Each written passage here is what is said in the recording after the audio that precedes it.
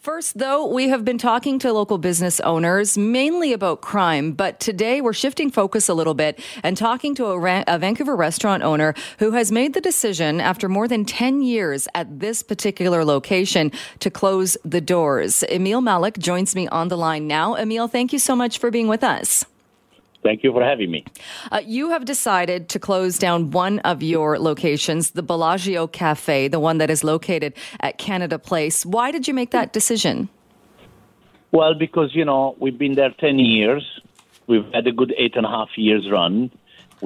Now we don't have cruise ships. We don't have conventions. We don't have tourists coming. And the American market is dried up because 50% of our clients used to be Americans. It's dead. I mean, I was taking a day from May onward till end of September, an average of $20,000 a day. It went down to $80 to $200, and on the weekend maybe $500. So I was losing between $2,000 to $2,500 a day. This package helping us from Justin Trudeau, the Prime Minister, and we lasted a year and a half. If it wasn't for the stimulus package, the subsidy for the rent and the wages, would have been out of business in 3 months. So, sometimes now what's happening with the cruise ships? We don't know. I think it's going to be gone for 3 years from what I'm hearing. It's going to go to Seattle. What's happening with the conventions? We don't know. I mean, it's going to take a couple of years to get back. We have the best run convention in the world, but, Corona is destroyed everything. And, the hotels, what's going to happen there? I mean, tourists are not coming. And, people think Corona is finished. I personally think we haven't even started yet. You watch what's going to happen this fall. Well, you mentioned, we'll get to a lot there, but you mentioned cruise ships, and we've been talking about the cruise ship industry and about the congressman in Alaska. And now there are 2 different pieces of legislation being put forward to make it permanent that cruise ships can bypass Canada. Others are saying at least for 2022 and 2023, there are already cruise companies that are taking bookings that are in Vancouver. Do you have any hope that there might be some reprieve, at least with cruise ships coming back? And how much of that was your business dependent on? It wasn't just the dependence on cruise ships. The cruise ship brought a lot of energy around the area. It was the energy at 50% in the summer, dependent on cruise ships, at least. Because they didn't come to go on the cruise. They would come and stay a couple of days in Vancouver. Some of them will come after the cruise and stay another couple of days. They were good spenders. They were no problem with spending the money. And really all that is gone. And now we are just got the local community. And there's too many restaurants to cope with the local community. I mean, I feel so sorry for all the restaurant owners right now. We have survived just for one reason. The stimulus packages on rent subsidies and on wages. If it wasn't for that, and when that stops, if Corona carries on, 50% of restaurants in Vancouver will go belly up. There's no doubt about it. I've been in the business 40 years.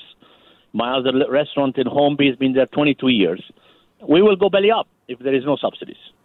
As it stands now, though, the subsidy, depending on which one you're looking at, the Canada Emergency Rent Subsidy was extended, but it is set to expire on October 23rd. So are you suggesting if that does happen, we're going to see a lot of restaurants go out of business? 50% minimum. All your mama and papa can't afford to pay this when there is no... I mean, they just brought in the restaurant now. We have to show vaccine passport. Well, we're down 50% already. Lots of people are not bothered coming. So, I mean, what do I do? I mean, how are we going to pay rent of $25,000, $30,000 a month if we're only taking $500, $600 a day? Have you had to lay off staff? Of course. How many people? I've laid off about 45 people at the convention. And sometimes when we are busy, like a whole day, we take $22,000, we'd have 30 people. We'll have lots of part-timers, just in one day. When you take $22,000 a day, you need the manpower, So I've laid a lot of people. I've laid a lot of people in my other location in Holmby, which has been there 22 years, Bellagio, So really and truly, it's out of our hand, but there's no point complaining. We have to face facts. And really and truly, until now, I used to vote Conservative. But because Justin Trudeau has helped us, I'm going to vote Liberal, because without him, would have been gone. Right. Even though at this point, even if there is another Liberal government, there's no guarantee that those subsidies are going to continue. But he has already said he's going to help people till March. That's a break till we get to the summer. He's already said that. So really and truly, the Conservatives don't want to do any subsidies. They want to do some funny schemes. If you take new people on, that's fine. But, I need to survive. How am I going to take people on if I don't survive? And the other thing we have a problem with, we cannot get staff. The provincial government has got to withdraw giving staff $2,000 a month for staying on their butt at home and feeling sorry for themselves. That's not the provincial government, though. That's a federal government subsidy. The federal, sorry, my mistake, the federal. I mean, we can't get people. We cannot get people to work. This is a disaster. In convention, I had to get people begging them to come, and they wanted $20 an hour. A girl who's never been a waitress. I got to charge, $40 for a hamburger to pay $20 an hour? You see, wages went up, rent went up, property taxes went up, and now all the food went up by 25%. What do? We got to charge it. So you want a hamburger, $40? You mentioned, I get what you're saying, and I get your point. I don't imagine there are too many people who would be going out to eat and paying for a $40 hamburger. But what about the other locations? So you've been able, though, to keep the Hornby Street location open. I've been there 22 years. And I have a very understanding landlord. So, they helped us. And this has been like my life, 22 years. My wife loves it. She runs it. So I'm going to keep opening, hoping to break even. And hoping we get a break and this damn corona goes away. We need the corona to go away, really. I mean, this has been a business, 22 years I've been there. And now the business is breaking even, starting to do better in the past 2-3 weeks. And bang, we got this damn vaccine passport and it's gone down again. Do you think people are not coming in because either they're not vaccinated or they don't want the hassle or they have concerns about privacy or for whatever reason about the passport? I think not vaccinated and also privacy. People are funny. They don't want to show they don't want to show things on the phone. I don't know. And they don't want to argue. And my staff yesterday, we had a problem. The guy said, no, I'm going to eat and I left my phone somewhere else. And, you spend 15 minutes arguing, with the people, and it's just not good atmosphere for the staff. It's not good atmosphere. We are continuing our conversation about increased crime. Several business owners, I know in various places in Metro Vancouver, Lower Mainland, have talked about what appears to be an increase in property crime, general feelings of not safe in some areas. And in Vancouver, those particular areas include the Granville Mall in the downtown core, as well as the West End. Well, earlier today, police announced they were going to be redeploying some officers to address that. So we wanted to get some reaction. Joining us now is Spencer Chandra Herbert. He is the New Democrat MLA for Vancouver West End. Thank you so much for being with us. Good to be with you, Jill. Earlier today, the Vancouver Police Department announced the department's going to increase the number of patrols specifically to Granville Street as well as the West End, saying they're going to be deploying officers on foot and by bicycle to increase that street-level police presence. What are your thoughts on that? I'd say finally, we got a bit of an increase last year. To see another increase, I think, finally responds to community concerns. But folks wanted the on-the-ground presence, not to just have cars driving through, but to have folks who get to know each other, get to know the neighborhood, get to know the folks who are either living on the streets, the shop owners, the neighbors, because our community policing center does really well and has managed to deal with some of the hardest cases we've seen on the street. So, yeah, about time. I'm glad to hear that they've been hearing our concern. What are you hearing from people? We've been talking to business owners on this program who've had their windows smashed, saying that others have been hit upwards of 5 times, having their front windows smashed. What are you hearing from people in the West End about crime? Sadly, it seems to come and go in waves. Right now it seems to have come up. We had a similar rise last year around this time, and then things petered out and things calmed down.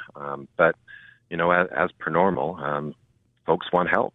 They don't want this to go on, and they want to be in a safe, welcoming community. And I think by and large, the West End is, but it's challenged right now, no question. And I think COVID and the epidemic, the pandemic, as I should say, has been a big part of it, at least in the beginning.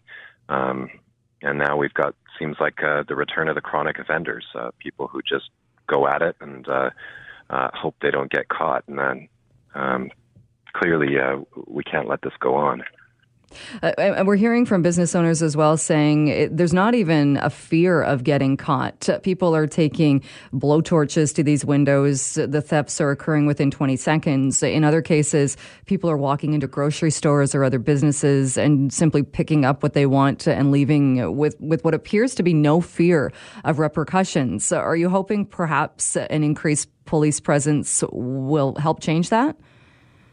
I think, if folks know they can run in, break the law, get away, and nobody's going to catch them, of course they're going to do it more often, unfortunately.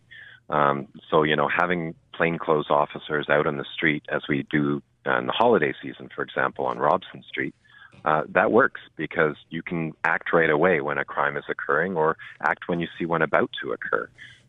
You can't do that if you're only waiting to react and phoning the police and waiting, and then the person's, long gone.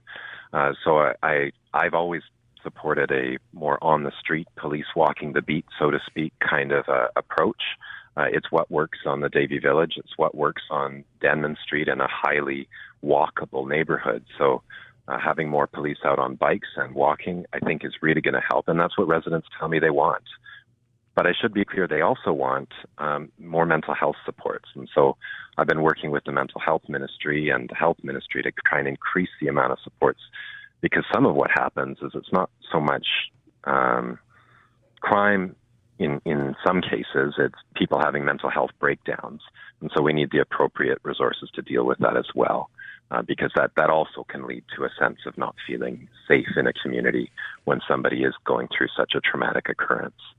Have you noticed yourself being in the neighborhood, especially during the pandemic? Have you noticed a change when it comes to crime and the number of people, perhaps you even just see going about your day-to-day business, that clearly need mental health supports or need that kind of help?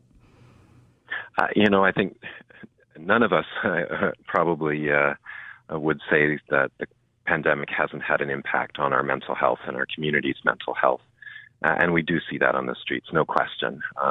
And I think in a community with a lot of folks living alone, it's even harder because you don't have, if you're locked down, you don't have those other people to turn to. And we've also seen that on the streets because the homeless population, a lot of their community supports were shut down and closed as well.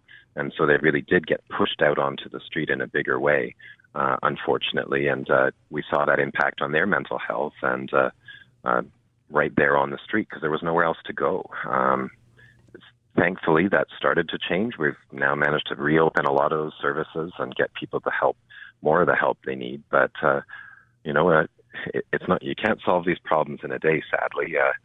And often they're a long time coming. So, we've, in some ways, some of the problems we're seeing today are an impact of decisions 10 years ago, 15 years ago, when we didn't see that those people get the help they needed then, and that's just spiraled down and down and down. So hopefully we work upstream to reduce the number of people dealing with these problems, and of course you've got to work downstream to help those people in that struggle now.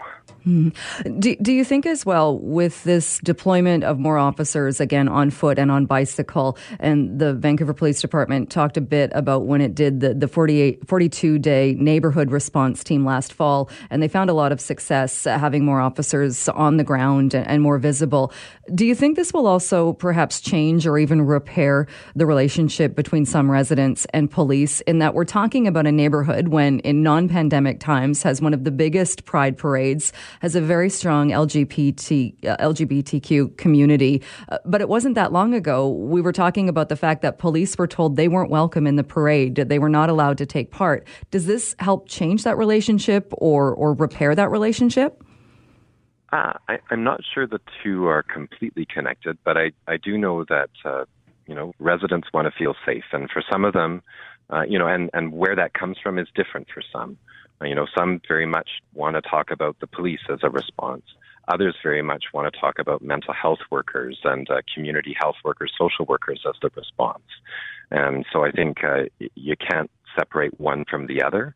And I think it's too easy sometimes to say only one is what's necessary or only the other is what's necessary, is because people do need to be made to feel safe, both those that are getting the help and those that, might be in a crisis, and it's got to be done in an appropriate way. So I know that conversation is continuing both at the city and provincial level to make sure that we do get to the appropriate response for the appropriate problem. And I know the police want that. I know mental health workers want that.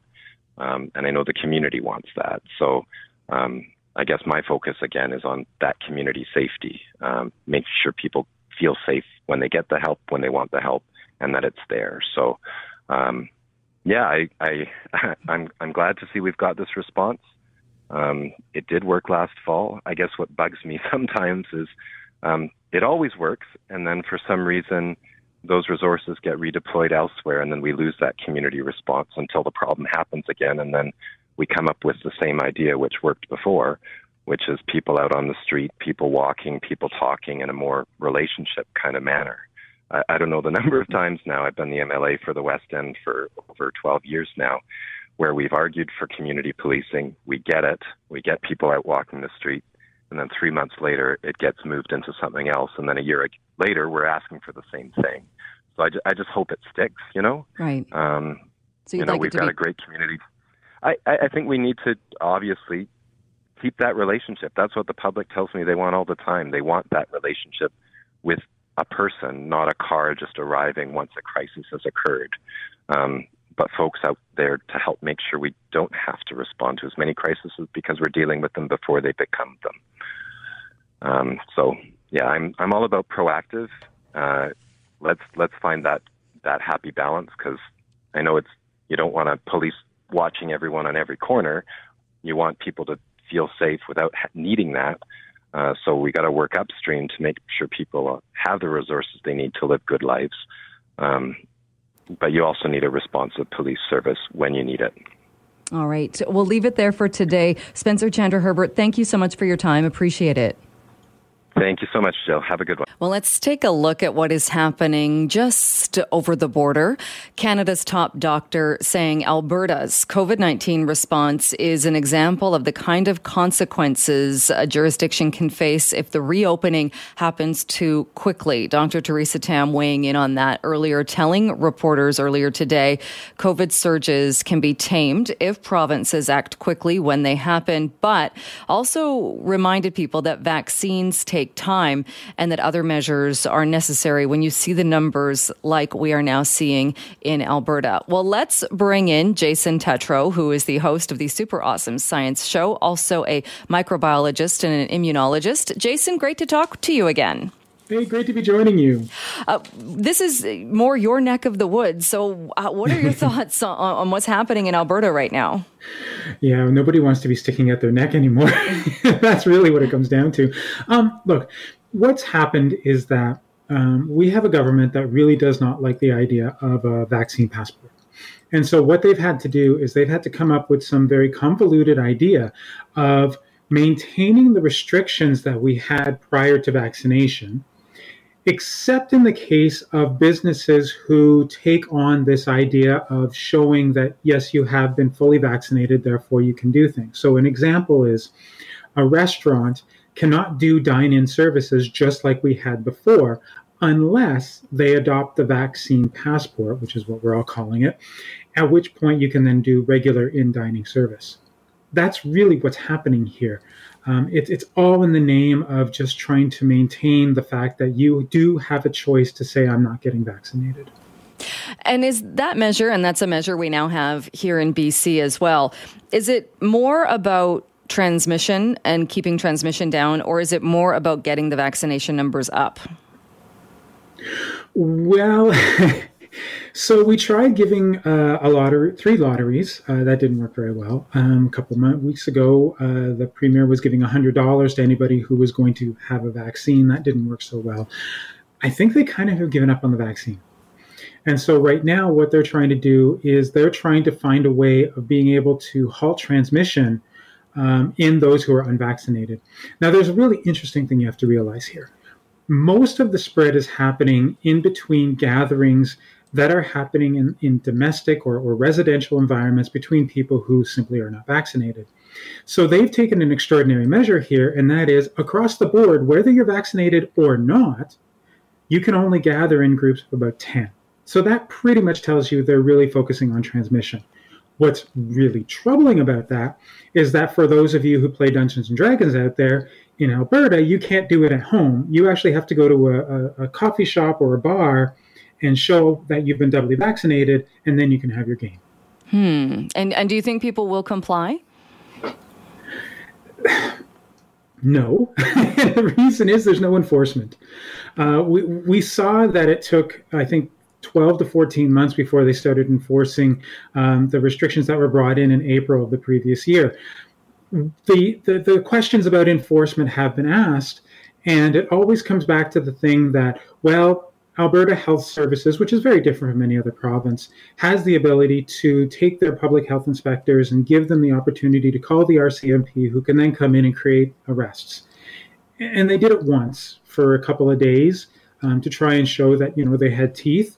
But other than that, there really hasn't been any kind of movement. So I don't expect there to be a lot of compliance. We heard yesterday from Premier Jason Kenney. He offered an apology talking about that decision when it came to peeling back protections. He reintroduced the state of emergency, brought in those public health measures that you've just mentioned. Also, that's including the vaccine passport as well. So what happened? Was it, can we simplify it to the fact that the province reopened too quickly, the rates of vaccination weren't high enough? Or in your expertise, what happened to get Alberta to this point again? A small amino acid change in the spike protein of the virus, which created the Delta variant. Without that, it would not have created 1,000 times more virus every time it gets inside of someone. Without that, vaccination, even one vaccine dose would have been enough to stop this virus. That one very small change in that particular virus led to the catastrophe we're seeing today. Where the government went wrong was they maintained that the models they had done with the previous lineages, the original alpha, beta, whatever, were the ones that we had to adhere by, even though everybody, including myself, was saying, no, you can't do that because this thing now spreads like the common cold and it's still SARS. And we just had a paper, a preprint actually, released recently in Canada showing that it's up to about 2.5 times more deadly if you happen to not be vaccinated, the Delta over the other lineages. That's why we're here. And what about when you are fully vaccinated, as far as the protection and what we're being told is that, yes, you can still get it, but it won't be as bad? Oh, no, it's most of the time, actually 85% of the time, as we've been finding out, you're not even going to notice that you even had been exposed to this virus. For those other 15%, I guess 95% of those, so maybe like 12 to 13%, will just experience mild symptoms. They may not even lose their sense of taste or smell. And then there's a small, very, very small minority who essentially don't have a strong enough immune system, and that's going to lead to moderate to severe infection. Those are the ones that have been recommended for booster shots, those third booster shots that just the news came out the other day. And the reason is we want to give them the opportunity to boost their antibody levels so that they can also deal with Delta. And looking at what's happening in Alberta with the critical care triage during a pandemic or a disaster, and this is specific to Alberta, is that province at that stage where, or looking at whether or not they're going to have to look at someone's likelihood of surviving and then deciding who gets treatment? We're about 10 days from that. Some will say 2 weeks, some will say 4 weeks, but we really are about 10 days from having to do this. Now, last year, we actually incorporated a system to be able to relieve off the pressure by essentially having arenas act as hospitals for those who didn't need critical care. But unfortunately, we just don't have the staff anymore. We just don't have what we call the capacity to be able to do that. And as a result, we now are in a situation where, like I said, in the next 10 days, we may end up at a point where there's so much pressure on our ICUs. You always have to keep some beds open for those heart attacks. We'll start having to triage whether or not you have an 80% chance of survival over the next year. And if you don't, you may not end up getting a bed. I don't like talking about this. I'm sorry. It's very, very tough to even conceptualize. It is tough. And it's something that we saw last year, and we saw it in European countries. I know we were talking about when Italy and parts of Italy were so hard hit. And I think what's so difficult about this as well is talking about this now when so many people have worked so hard and we're told if you do this, we won't be in a scenario like this. I know. And that really is the big issue, right? Is just we've got so much that we can do, so much that could possibly give us the opportunity. But there is that percentage of people who just simply don't want to do it. And that's why we're here today. And unfortunately, when it happens to be at the government level, then everybody ends up suffering. And this is where we are in Alberta. We're seeing something similar happening in Saskatchewan as of what the announcements were today. We may see this in Ontario after the election when Doug Ford finally comes out of hiding. So who knows? My guest is Jason Tetreault, microbiologist, immunologist, host of the Super Awesome Science Show. We've opened up the phone lines, and there are a lot of people hoping to get through, so we will get to as many as we can. Let's go right to Rob in Chilliwack. Do you have a question for Jason? Yeah, hi, Jill. I'm going to try and make it quick. I got a couple. Hey, Jason, quick question. I asked you a few weeks ago, George Aflac was on. Out here in British Columbia, where we've been wearing masks, it's supposed to help stop the spread. Not completely, but why are we still having so many cases if people are complying and wearing masks? Everywhere I go, people are wearing them. That's question number one. Number two, with the deaths, how many people do you suppose, in percentage-wise, actually have pre-existing conditions? Any idea? Yeah. Oh, it's probably in around the range of 70 to 80% based on what I've seen from previous lineages of the COVID. So I don't think that would change too much. In terms of why we're seeing so many people, it really comes down to the fact that everybody is wearing masks in certain environments. Like Let Farms down in Abbotsford, everyone's wearing masks. But as soon as they left, they literally took their masks off. And I was just like, you're still in close contact. So unfortunately, the compliance has really gone down a lot. Really? Which I have not, in all honesty, I have not noticed that at all. Anywhere I walk, anywhere I go into a store, retail, grocery, everybody is wearing a mask. So I'm sorry, but I have to question a bit of the legitimacy of all this here. Just one more thing quickly, Jill, I'm sorry if I could just quickly ask. Why is there such a push also for immunization for 11 and under? When they're from 0 to 19 years of age, there's been 16 deaths in Canada. Why are we pushing for this so much? It does not seem right. It's really come down to the fact that we're actually seeing a very small percentage of the population of those individuals being infected at this point. It's the same idea for measles, right? Measles only kills 1 out of every 1,000 cases. But as we saw in Madagascar, we had 10,000 deaths because there were 100,000 cases, that type of thing. So the fact is, we really want to be able to make sure that we're protecting all the age groups, and that's really the reason. What I like is the fact that we're looking at much lower doses for those individuals because they do have very different immune systems than adults. All right, Rob, thanks for those questions. Let's go to Dave in Richmond. Do you have a question? Yes, Jason. We've had 160,000 people roughly recovered in BC with natural immunity. So if I have natural immunity, why do I have to replace my natural antibodies and T cells with an unnatural immunity from a vaccine?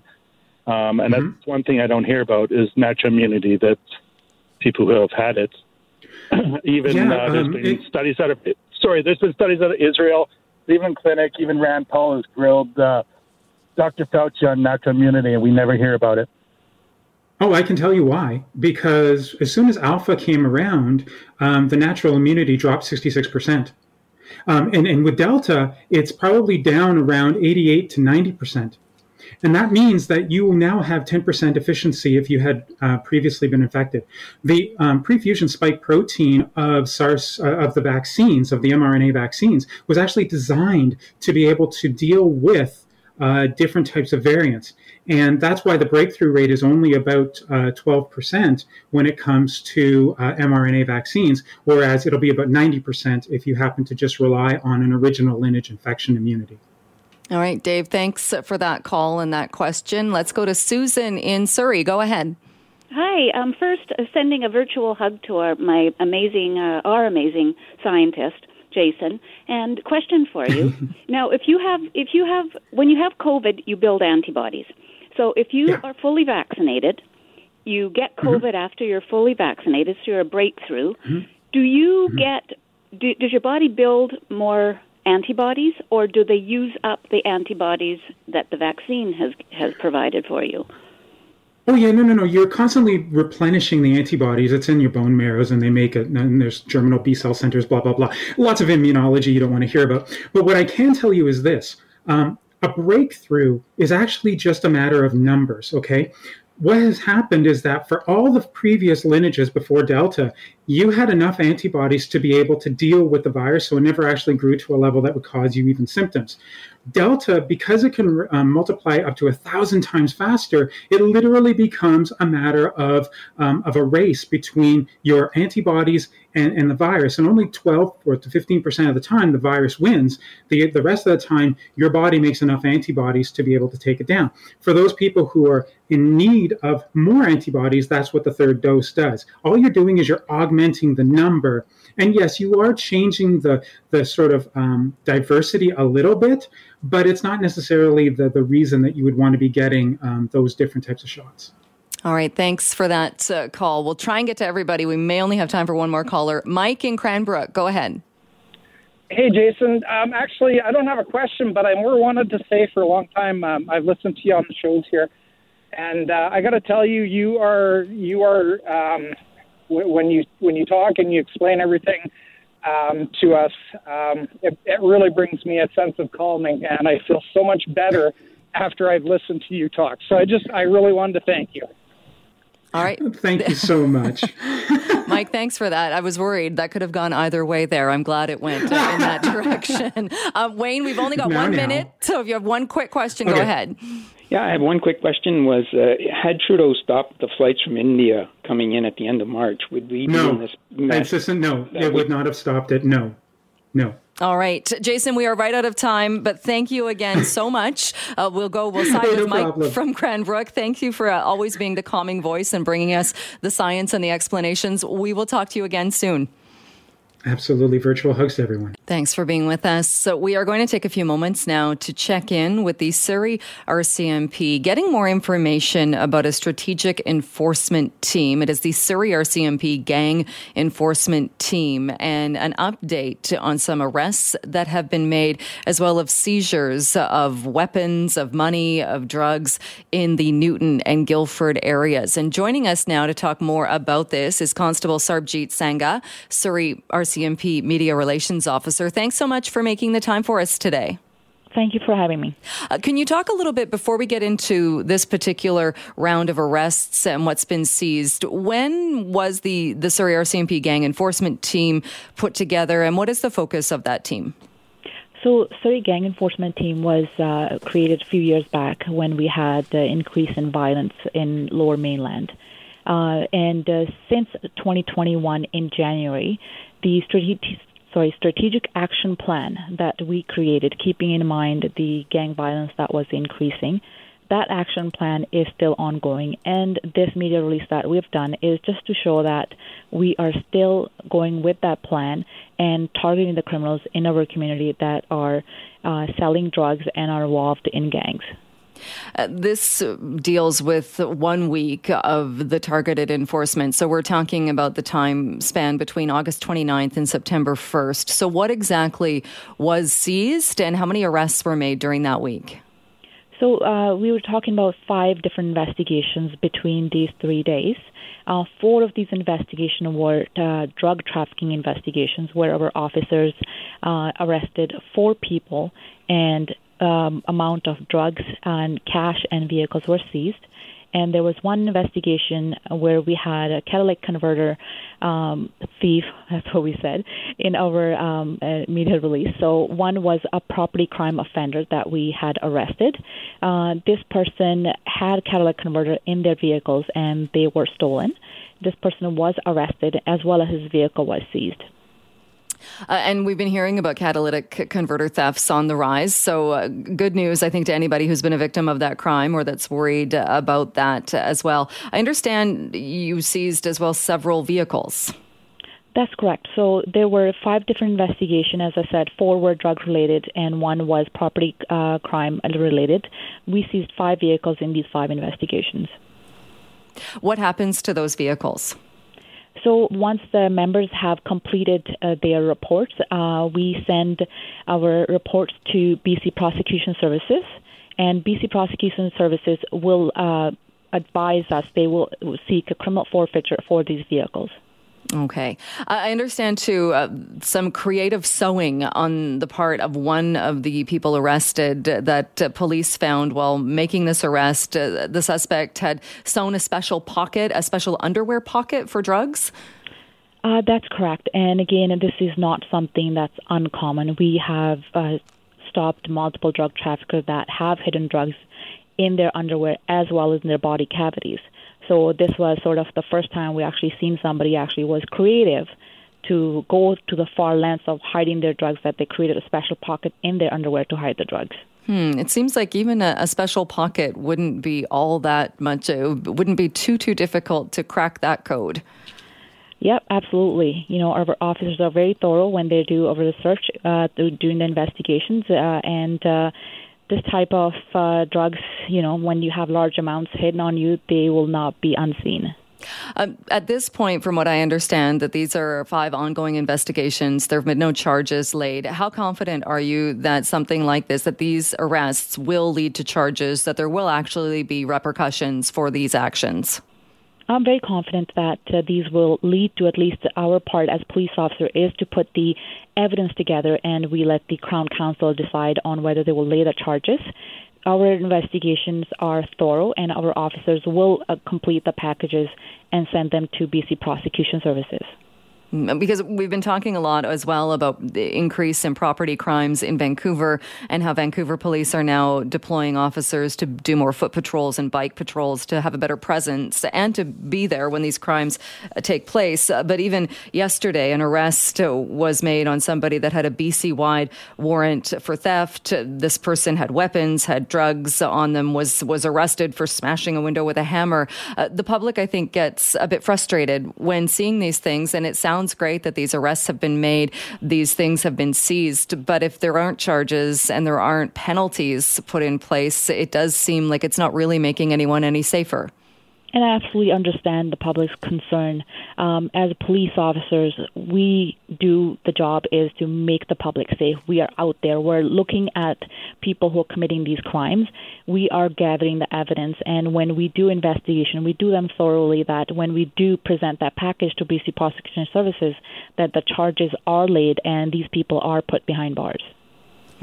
One of the other parts of these arrests that kind of stuck out as seeming it's like something out of a show almost. I understand, getting back to the catalytic converters, that the theft of those, was it one of the people being arrested actually inadvertently showed the arresting officer pictures?